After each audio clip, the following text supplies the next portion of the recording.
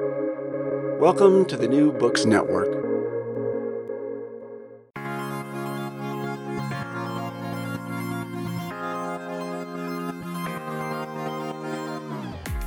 Hi, I'm Patrick Babiratsky, and this is Chronolab, a podcast about the practical uses of history in business, tech, and beyond. I talk to historians, to company leaders, consultants, and researchers. I'm learning how thinking about change over time can create value for organizations, and I want to know how history and historical training can make an impact on the world beyond the university walls. History is really fascinating, but can it be practical? Can it be actionable? How does historical thinking fit into the 21st century marketplace? Join me to find out.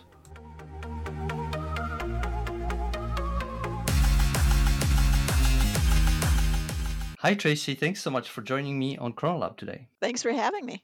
I'd like to start by summarizing your career trajectory very quickly, if that's okay. You've earned both your BA in history from UC Berkeley and then MA in public history from California State at Sacramento. And then you moved into corporate history. You started AirTouch, from what I understand. Then you worked at AAA, and then the iconic company Levi Strauss, where you've worked for 9 years or so. So I have questions. The very basic one: why did you do a BA and MA in history in the first place? Well, I love history, and I was one of those high school students who fell in love with history during my AP history class. Probably also I had a great teacher as well, but I was drawn especially to stories. And if I go back on a more personal note, my mother who immigrated, and I immigrated with her and my sister from New Zealand to the United States. I recall her usually around the Sunday dinner table telling us stories Mm-hmm. about growing up on the farm in the north part of the island in the North Island in New Zealand, and Mm-hmm. hearing stories like that always drew me in, and it's part of the reason I love history and went for it. And I have to say, I spent a short amount of time in law school thinking that maybe that's what I wanted to do. I didn't last too long there. I missed history too much. Interesting. Yeah, a lot of stories. So I guess that answers my other question, which is what you enjoyed the most about studying history more formally, right? Hmm. Unless there was another element to it. That's it. The stories in particular, I loved. I love those, and have always been drawn to them. Mhm.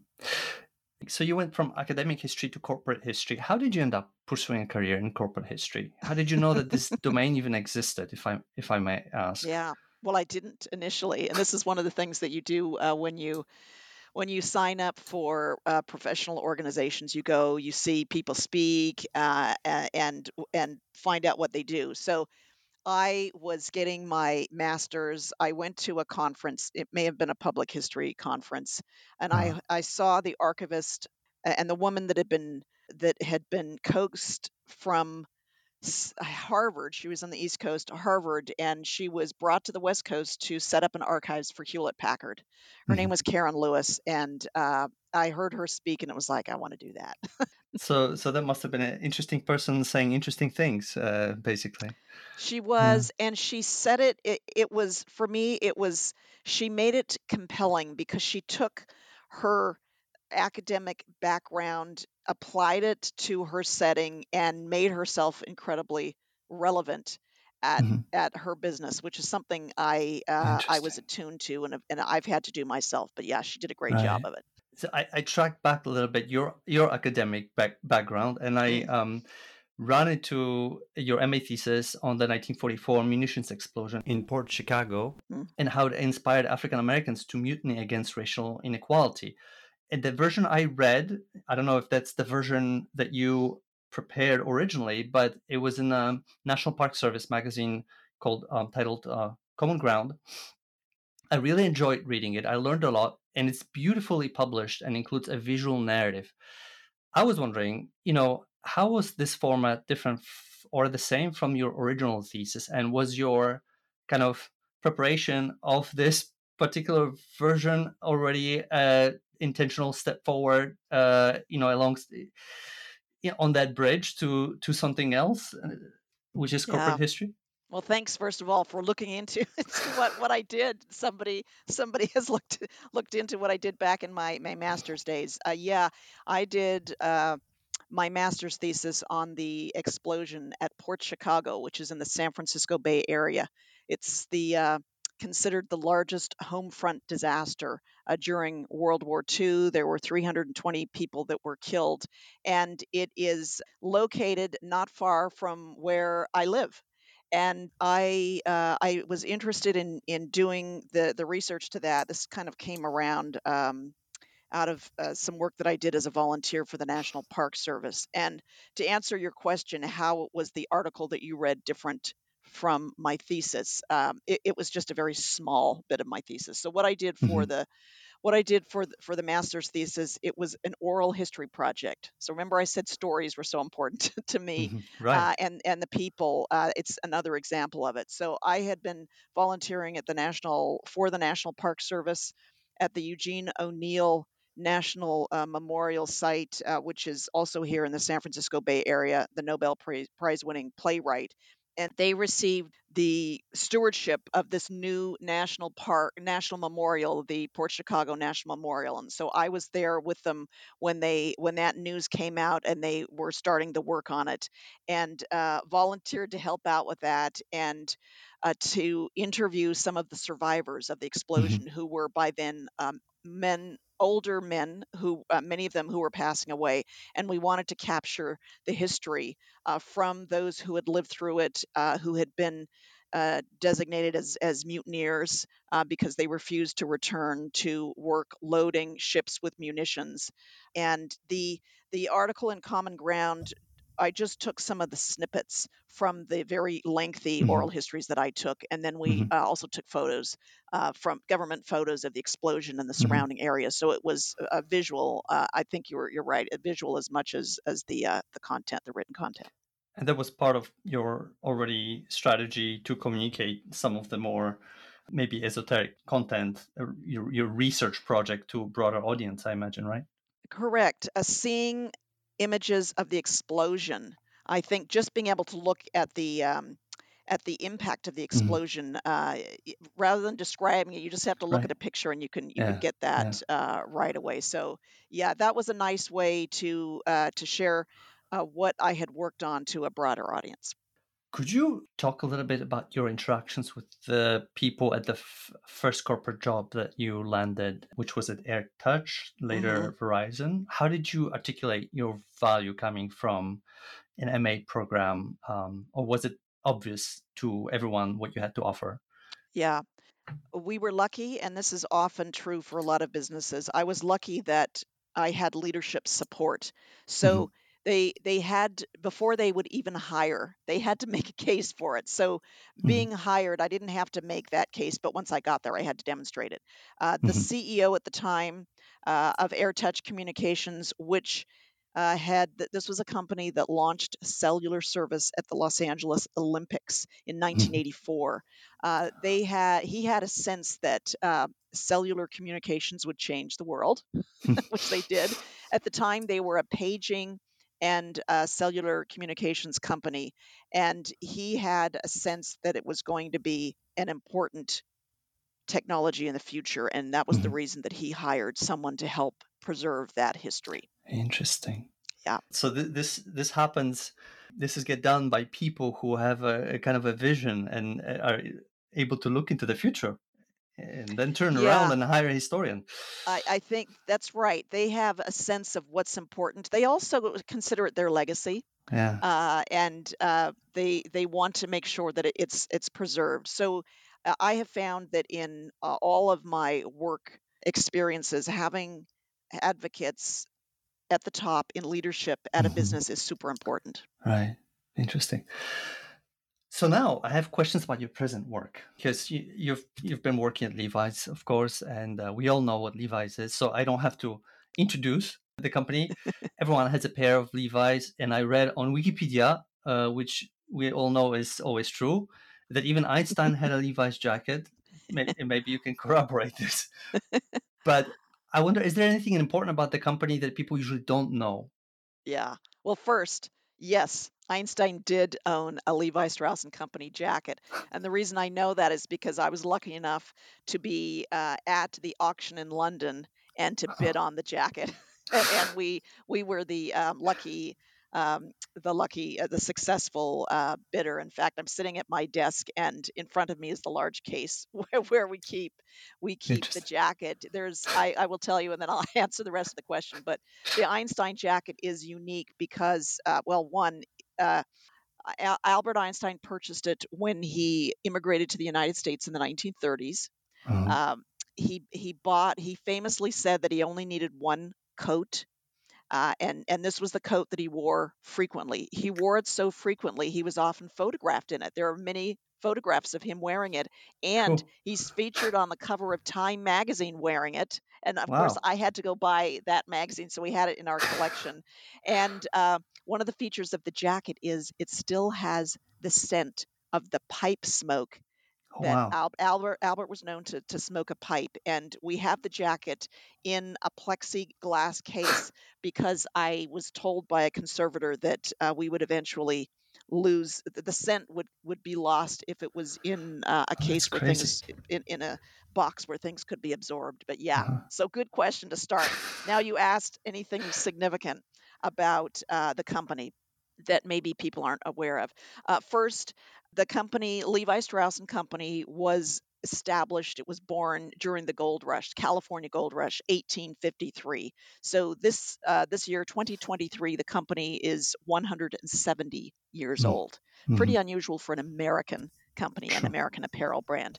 The second thing I'll tell you is that it started in the American West, and at one point in the 1970s was the largest apparel company in the world. Hmm. That will give you a sense for how much it grew. Now, today, we aren't the largest, but we're one of the largest, and our products are sold in 110 countries worldwide. But maybe that will be a surprise or not to people. And then the last thing I'll share that people don't often know is that along with being an iconic denim brand and an American favorite brand, Levi Strauss and Company launched Dockers, those khaki pants, in Hmm. 1986, and the brand is credited for having created business casual wear. Oh, So interesting. may or may not know that. Yeah. So there's a contribution to fashion history in there, yes. Yes. How would you describe your main responsibilities? Well, they are varied. I'll start by saying that. In short, they are varied. And it's one of the things that I love about my work. Every day is a little bit different. But Uh-huh. I do a lot of things that historians do generally. I do a lot of research. I do a lot of writing. Uh, Not all historians, some will do as much public work or work with the media like Hmm. I do. So I'm the media spokesperson for Heritage. In fact, just before speaking with you, I was answering some questions by a journalist in New York, furiously replying. So I'll do that in person, or I'll do it by email, or I'll do fact checking. Hmm. I also, one of the other primary responsibilities that I have is to manage the Levi Strauss and Company archives here at our Hmm. headquarters in San Francisco, which is the largest repository of and most important repository of Levi's in the world, and of course helps. That's the place where we document the company's history, and then all of the related work that I do. Too much to number right here, but I will tell you that I'm part of the marketing Hmm. department, and that might give you another clue Hmm. into how I am used at the company. Hmm. So on your profile online on LinkedIn, I see a reference to archives as a key corporate asset. And I was wondering what exactly does do the archives contain? And there are some things that I can probably guess, imagine, but could you say in a few words maybe what are the most numerous or most important or maybe the weirdest type of materials that there are? Yeah. Well, I mentioned already the Einstein jacket. Yes.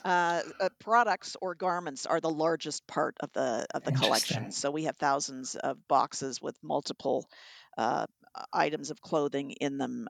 So primarily, it's made up of garments, Levi's, Hmm. obviously, and then everything that you would expect in an archives from. photographs and advertisements to uh, customer letters. And when it comes to quirky, we have the largest, or one of the largest pieces that we have in the archives is a Levi's branded Jeep, which takes a lot of Wow. room to to store. But Uh-huh. so a Jeep automobile that Okay. we also have that from the 19 Is there uh, denim on that Jeep? denim interior, denim inspired interior. There's Interesting. a lot of regulations when it comes to cars, so you can't just use Right. any any fabric. But yeah, Interesting. that's one of the quirky pieces. We have a lot of items in the archives. Hmm. In what sense is the archive a corporate asset? Well, it is owned by the company, so that's one sense, but it's also it's literally valued. So the Right. collection that we have, the garment collection, is insured. Hmm. It's insured, and it has a financial value. For us, it's more than the financial value that it has. But just to give you, Hmm. in concrete terms, so when we have items that we are concerned about, if I travel with them, I want to make sure they're insured in Hmm. case we lose them, because they are an important corporate asset. But it also means something more symbolically. It means that it's an important item that is used by the company to help further the company's ends. Right. Maybe that's a short And, way of saying it. and thank you. No, that's a kind of a range of responses I was curious about. And I imagine, by the way, that employees cannot just pop into the archive and pick a jacket for Friday night when they go out, No, right? no, no. There's probably this. In fact, I've got some gloves hanging out of my pocket here because we're very careful about how we care for our garments. No, we welcome our employees to come into the archives. In fact, designers are the ones that spend the most time with us here. But Interesting. we care for the items, but we want them to be used. So Right. we Oh. strike a balance between properly preserving them but Uh-huh. making them available. So having a brand means so much to a company, and of course, Levi's is such a strong brand and a brand that goes so far back in time to the mid 19th century, as you mentioned. Could you talk about your role as a historian in the shaping of the Levi's brand? Well, as the historian, I think of myself more as the interpreter of our history. Hmm. So, and part of that involves fact checking and accuracy. And we often will say in marketing talk that we are an authentic brand. And for me, what that means is that we try to tell a story that is accurate and authentic, and that hasn't always Hmm. happened in our past, which is why one of the Hmm. reasons I think it's important to have someone like myself. Let me just give you one Hmm. quick example because that's a little bit Please, thanks. esoteric. But for a very long time, up until the early 90s, the company identified itself as having been founded in 1850. Hmm. Well, when my predecessor came on board and did some research about our founder arriving in San Francisco, it turns out that it wasn't until 1853 that the company was founded, but 1850 was a nice round number. It was also the date that the state of California was created, so it kind of made a nice story, but it Hmm. wasn't accurate. So that Hmm. was one of the things that we changed, and I can always tell an advertisement that was created before the first historian was hired and after Hmm. because it'll Hmm. say 1850 or Interesting. 1853. So that's just one kind of example. We like to verify that what we're saying is accurate. So to follow up on this, I have a devil's advocate question because I think a Okay. lot of people are wondering about this. I was going to ask them later, but I think it builds up nicely, and I can just throw it out right now. Yeah. I think for a lot of people, history is a search for truth, right? And you identify yourself, meaning Levi's, as the authentic company, authentic brand, but there are also commercial interests, obviously, and that's normal. I was wondering, are there moments where maybe there are discussions about which way to go? I don't know, where these Hmm. purely very idealistic motives clash with the sense that this is not viable, that we need to go another way. Maybe you see what I mean? I do. I think I can answer that in a couple of ways. The first is that you choose who you want to work with in a company that is going to have the kind of values that you also Hmm. want to reflect. So I think that's a start, right? Hmm. We all, whoever we're working for, are going to to be a part and represent, or a representative Right. of that institution or company, Right. as it may be.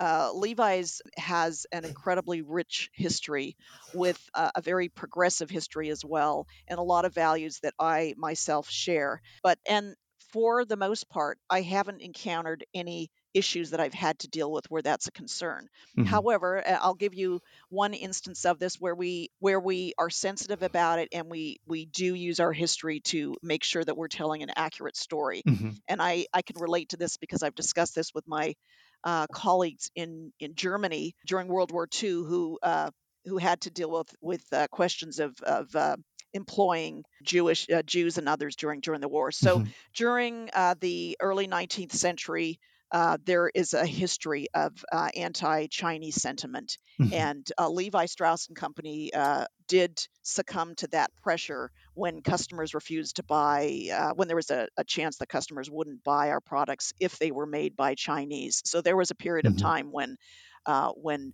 the company advertised that products were made by white labor, so as Hmm. to Reassure. Yeah. reassure customers. Right. But it's important, and while we tell that story or acknowledge that that happened, and that was not a good thing, we Hmm. also it's also important to understand the context for that, because this was an era when there was a federal legislation Right. um, that made it impossible for a lot of Chinese coming into the country to have a business. So when we talk about that, we like to have the full context, and then we also um, need to be able to acknowledge those kinds of things that have happened Hmm. as well. Hmm. Yeah, Hmm. fortunately, that's the only one that comes to mind. Thanks. No, that's great. Interesting. I always like to bring up examples. Yeah.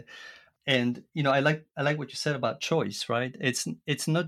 I think we're used to thinking about top-down policies in a company Hmm. and us somehow beholden to it. But it's true that especially for well-known companies, people who choose to work for a company have a sense of what they're about Yeah, and what they stand absolutely. for. Yeah. Yeah. Since you mentioned your colleagues, I'm curious, how many historians are there at Levi's? Over 100 Oh, at countries. Levi's, Yeah. I am the one. There is one of me. Yeah. And you have an empire of 100 countries that you preside over. 110. Yeah, I'm responsible for all of those. It is not a it can be overwhelming at times, and also Uh-huh. challenging at the same time, to be the one that's responsible for that. Now, that's Interesting. not to say that I'm the only one that's handling all things related to heritage and history, Right. but for instance, we make our collection accessible to employees by digitizing a lot of the collection, photographing it, and so forth. Hmm. And we have a vendor who helps us with that. I have Laura, who I may or may not have mentioned, but she's the archivist here, Hmm. who also helps. And we sometimes will have contractors or interns in. But yeah, it's Hmm. me. It's me Interesting. primarily, That kind only. of I mean, I'm surprised, I have to say, Yeah. because it must be a lot to deal with. But Yeah. I'm also interested in a kind of a structure of collaboration, because Mm-hmm. we're talking about 110 countries. We're talking about 110 contexts, if not more, Mm-hmm. and there's just a lot of work to be done. I think in terms of finding a specific voice for a specific Oh, market sure. for a specific audience. And Yeah. now, Tracy, I have an example that I wanted to give you Yeah. Okay. and I'm excited about it for many, many reasons. Levi's, I learned recently, won a Silver Lion for a movie commercial called Fair Exchange. You noted on your LinkedIn profile that it's one of your favorites, so I actually went and looked it up. I think it's very interesting. It's a film about a young man in 1982 Soviet Union, in Georgia specifically, who exchanges a cow for a pair of Levi's 501, I should know. So I have questions, both as someone who is interested in how this project may be operated to the extent that you can share, but also as someone who works on Soviet and East European history. I just couldn't Oh, pass it by. no, I'm glad you asked. Yes. So, 2023, this year, marks the 150th anniversary of the 501, the original blue jean or riveted denim pant. So, this is a huge milestone year for us, and I've been busy traveling the world, because as you say, there's a lot of history in other parts of the world that is that's part of the Levi's Right. legacy. So to answer your question about whether well, Patrick, you were asking whether the story actually happened. Is that the first question? That's one of the questions I had. Yes, I also had a Okay. question. If you but Well, let's let's start with start with this. that. Yeah, let's start with Let's this. start with that because I'm I can getting ahead of see it myself. happening. I can see it happening. Yeah, it's true. And here's one of the things. Now, I mentioned to you that I love stories, and part of what I do when I travel and here at the headquarters in San Francisco is I collect stories. We actually have a collection of them. We call them the "Tell Us Your Levi" story, and we have a small museum. People can come in and record their stories, Mhm. or if they tell me, then I upload them to our system. And the story that Fair Exchange, that film was based on, was a story told to me by a man named Mindo, who Okay. shared that the story happened to his neighbor. And Uh-huh. he went out. So it was one of the stories that I had in our collection. And as part of the celebration for the 150th anniversary of the 501, we launched a campaign in February, and it was called The Greatest Story Ever Worn. And it was all about stories, and I worked very closely with our marketing folks, and we also had an agency that we worked with to cull the archives for all of the stories and to synthesize it down to three key stories that we were going to tell as part of the campaign, and Uh-huh. Fair Exchange was one of those. I'll make it short because I'm going on about it, partly because it's so fresh for me, but we launched the that campaign in February at the Grammys. So the Mhm. commercials were aired on the Grammys for Okay. the first time on television, including Fair Exchange. And Mindo had told me the story several years ago, and I'd recorded it. And I tried to get in touch with him before the advertisement aired, but he wasn't responding. About a week after the commercial aired, Mindo emails me, and his neighbor emails me and they said, "We saw the commercial. We know it's us. We are so excited. We are cheering here in Georgia." And they actually sent me the family of the protagonist in the film sent me a photo of him. And he Uh-huh. looks so much like the actor. That was one of the things that they loved about him. So it is a case of truth inspiring there were some of the details that weren't exactly accurate, but the Uh-huh. exchange and a cow, those were the key, Georgia, those were all the key Right. parts. Right. Interesting. Yeah, and it Yeah, sounds like you were actually heavily involved in this since you were the one absolutely. corresponding with Mindo. Yeah.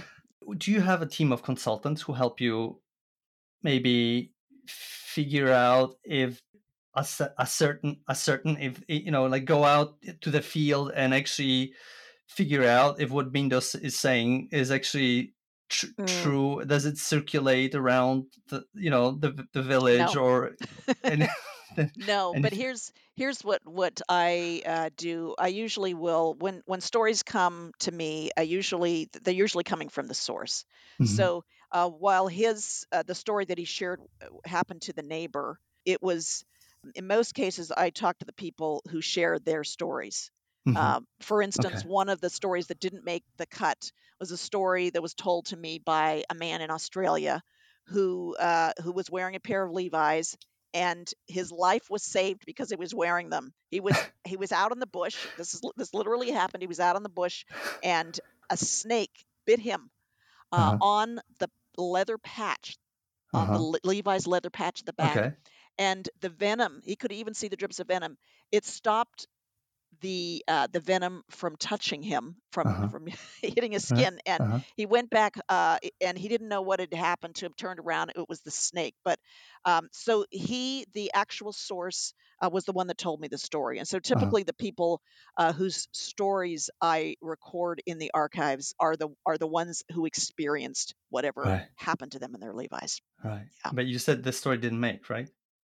It didn't make the cut. We only had Okay. 3. There are Oh, yeah. hundreds Okay. hundreds of stories. Yeah, so we didn't do that one, but it's a great story, Okay. and I have a Okay. It's picture a sounds picture of like the a good man it story. happened to. Yeah, that's a cool Yeah. one. Uh-huh. I was very gratified to hear the music behind that commercial, Fair Exchange. I was surprised a little bit to see that there was a Polish new wave band called Kryzys, which means a crisis, which Uh-huh. of course makes sense because 1982 was a big crisis in that neck of the Yeah. woods. So let me play a clip from this song.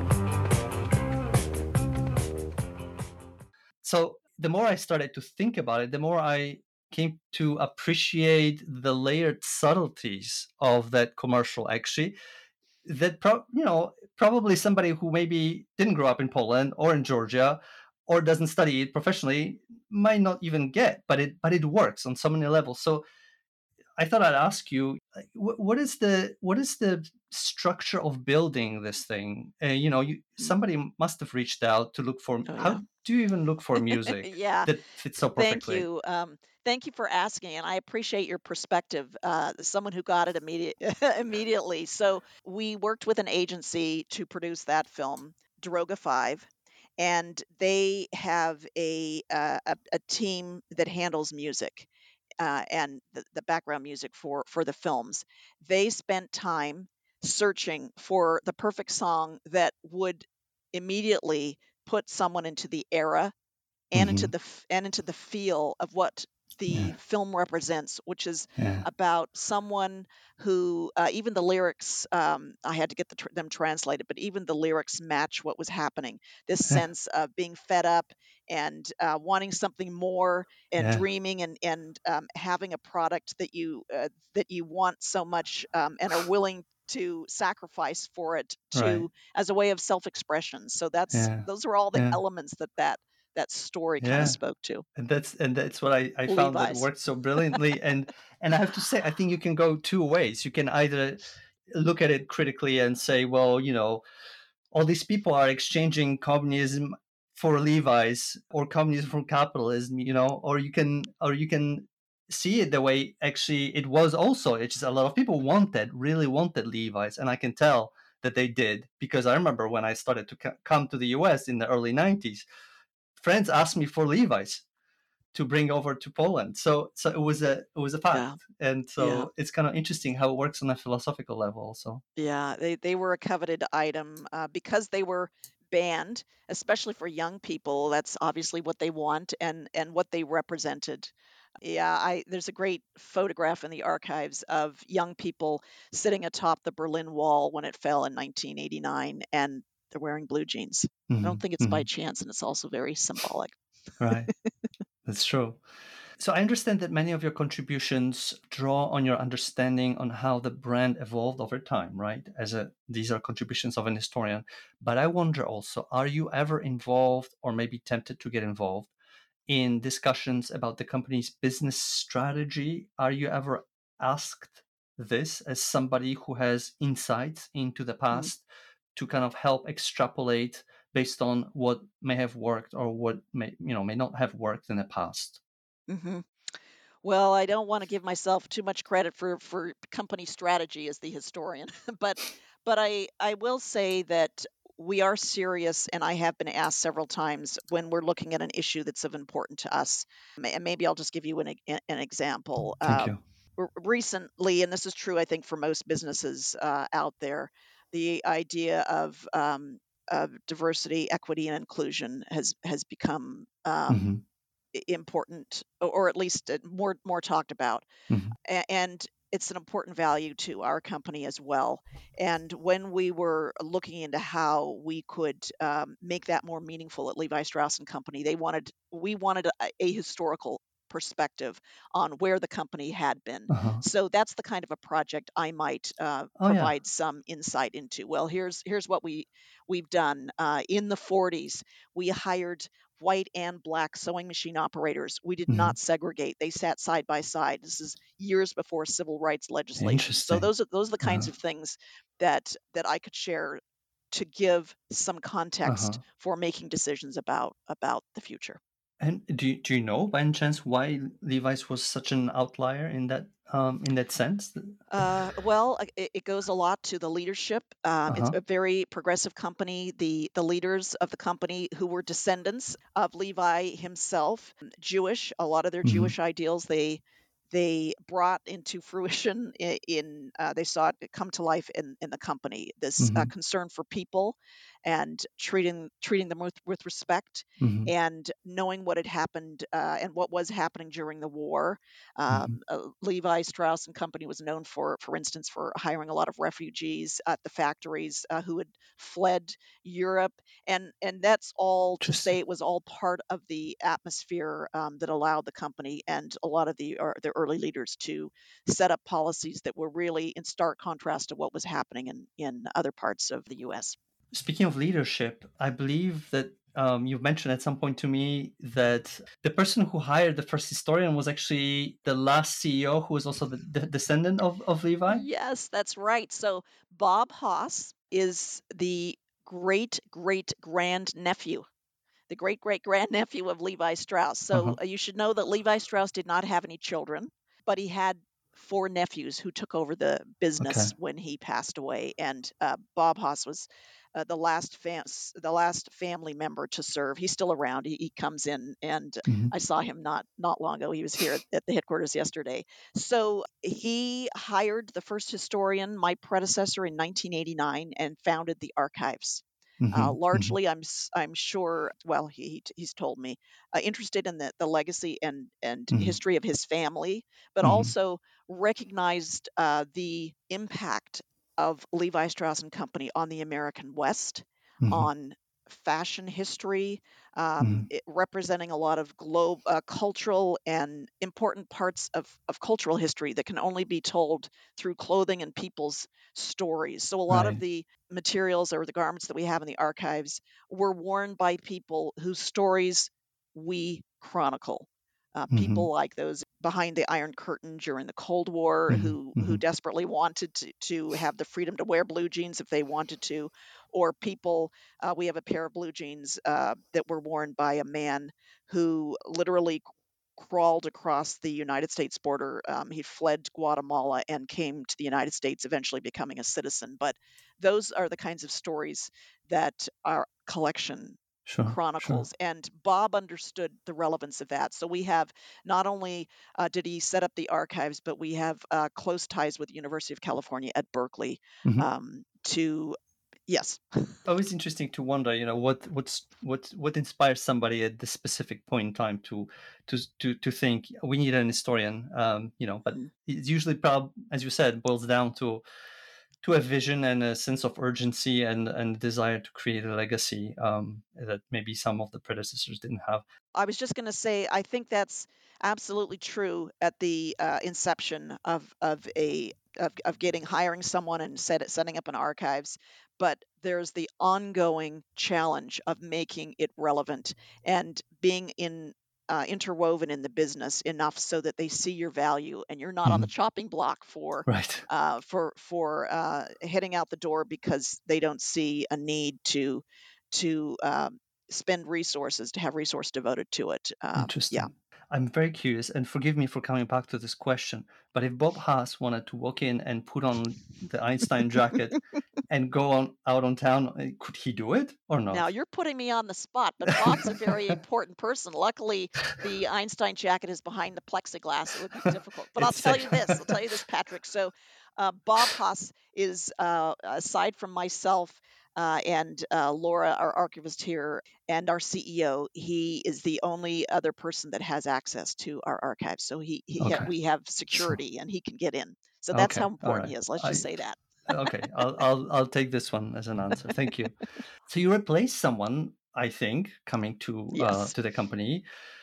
I just trying to connect the dots online. I think it may have been historian Lynn Downey, Yep. possibly. Yep. Or Lynn was the okay. only, yeah, she was the first, the original. And so the reason why I'm asking, and I looked up her work also, but what I'm curious about is something more general. Do corporate historians have their own styles, profiles? Can they kind of shape research agenda or interpretive work, which you mentioned you've been doing? Absolutely. And I think it's important that whoever is in the role that they're in, that they be true to themselves. They need to reflect their own personalities and do what is natural for them. Hmm. So Lynn was terrific. By the way, we were professional Hmm. colleagues. And Hmm. when she retired, I then applied for the position. But Lynn was dynamic. She was also a storyteller, and she helped create the archives and make it what it is today. We're very different in our styles. One of the things that I brought to the archives that she did not have a whole lot of experience in, and we each have our strengths, is I brought the archives into the 21st century. Hmm. We digitized the collection. Yeah. We photographed all of the garments that are vintage that are on site, and some of that Hmm. we have some off site as well. We made them accessible Hmm. in a way they hadn't been before. So there are whatever the person in that role, they bring their own skills, their own personality, their own Hmm. values. What would you say was the most interesting or maybe challenging things that you had to learn on job? Because obviously you have to learn every day. This is Hmm. kind of a living challenge, sounds like, because the Yes. brand is alive and it's so rich and it's textured. So what can you maybe say Yeah. about the learning process? Let me say first, I'm still learning. There's always Hmm. learning to be done, Right. but I will tell you this. And this might give you some sense of it. I was hired in June. I remember because it happened to be on my wedding anniversary. I was hired in June, and in August, I had my first media appearance, and I had to be prepared. I had like that 3 month period, yeah, just over 3 months to have a basic understanding of the company history so that I Hmm. could answer Hmm. in a relatively confident way questions that I expected that would be posed to me. It's always a process of learning, and the longer someone has been here, the more they know. So I Hmm. mean, it's just part of, as you well know, the experience learned over time. So somebody coming in and fresh, I certainly didn't start with all the great knowledge that Lynn had when I began. I've had to accumulate and learn that over time. But Hmm. yeah, it was just kind of jump in, figure Hmm. it out. What's the hardest part actually about answering media inquiries as part of your job? Do you get hard Mm. questions, Oh, or is it sure. memorizing the details that somebody got really stuck on, but you may not have, possibly because there's a lot to learn, right? Yeah, well, there's certainly an art to it. One, the questions I remember in August, it was like, oh boy, do I know the answer? That's first. Do I know the answer? Am I going to be able to comment as someone who knows? Um, am I going to be able to share what I know is important or passionate or valuable about the company in an interesting and inspiring way? Hmm. So all those all come into play. Am I going to be able to answer fairly a tough question, but also understanding the business and what the business concerns are? I mentioned earlier Right. an example of that, but those are all things that come into play. It does take practice. It does take understanding your Hmm. subject. So I have a couple of concluding questions, if I Thank you. may. One is, I was wondering, is there anything that you'd like to do in your present role that you haven't done yet, or that you Mhm. anticipate that might be a possibility of taking on? Sure. And of course I'm stuck here thinking exactly what that is at the moment. But here's what I will tell you. A lot of the things that I have done I didn't expect to be doing. And that's what's great about it. I love Uh-huh. all the surprises, Right. and I haven't been afraid to say yes to something, even though I haven't done it before or might not know exactly the best way to approach it. I think that being open to new things is part of what I love doing. I think I'd love to finish, if I had the time, a book. Hmm. I was going to ask And about that next, yes, actually. yes, Yeah. that would be. I think there's just there's so much that I do. It's hard to find the time. In fact, it's funny because Lynn was only my predecessor, the historian before me, was only able to write her first a book, her biography of Levi Strauss, once she'd retired, because Hmm. she Yeah. was so I think busy. it's But I'd often the love to. case. Yeah, I mean, I'd love to have the time to do that, but What not book, right now. may I ask, if it's not a Yeah, secret? and do I have it here? It's Levi Strauss. It's a biography. Oh, but Levi what book? Strauss, the man who gave blue jeans to the world.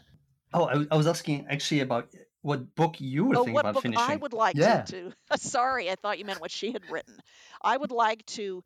So I love Western American history, and I've learned a lot about fashion, something that would connect in those ways and to make it Interesting. really personal with all the stories. Uh-huh. It would be great to be able to tell a global story of Levi Strauss through the blue jeans and the Uh-huh. people who wore them. I don't know. I'm just kind of throwing out some ideas, but yeah. You have the stories there already, it sounds Yeah. like. Yeah. Yeah. And my last question is, what do you think history departments can possibly do to prepare their graduates for careers in the private sector, Mm. particularly in corporate history? Yeah. I think there's a few things, and thank you for asking that. I think public speaking skills are really important, Hmm. and something we don't always think of. They're super important, and that would be one. I would also say that it's important to be able to know and adapt to whatever situation you're in. And Hmm. for a business, students should know how to write for a business. They need to Hmm. be concise. They Hmm. need to think about bullets, executive Hmm. summaries. That's not to say that you shouldn't have your important research and the backup documents, but Hmm. you are not going to have an executive read a 30-page thesis. Hmm. It's good to have that and to prove that you have all that information, but they might read the executive one-page summary. So being able to write in a way that's digestible in the corporate sector and understanding how you can adapt those skills that you have, but in a way that's going to be relevant to the business. That's Those are great two. advice. And being able to adopt to your audiences, basically, right? Yeah. Yeah. Yeah, Interesting. absolutely. Thank you, Patrick. Um, Tracy, thank you. It's been such a pleasure talking to you. Pleasure is I, all mine. This was Chronolab, a podcast about the practical uses of history. Thanks for listening. For more upcoming conversations about the value of historical thinking in business, tech, and beyond, check out the podcast website at www.chronolab.buzzsprout.com. On the website, you'll also find contact information and social media links. Let me know what you think about the show and how I could make it more useful to you. Also, if you use historical expertise, methods, or skills to advance your professional goals and make an impact outside academia, I'd love to hear from you. I'm the host, Patrick Babiratsky. I hope you'll join me next month.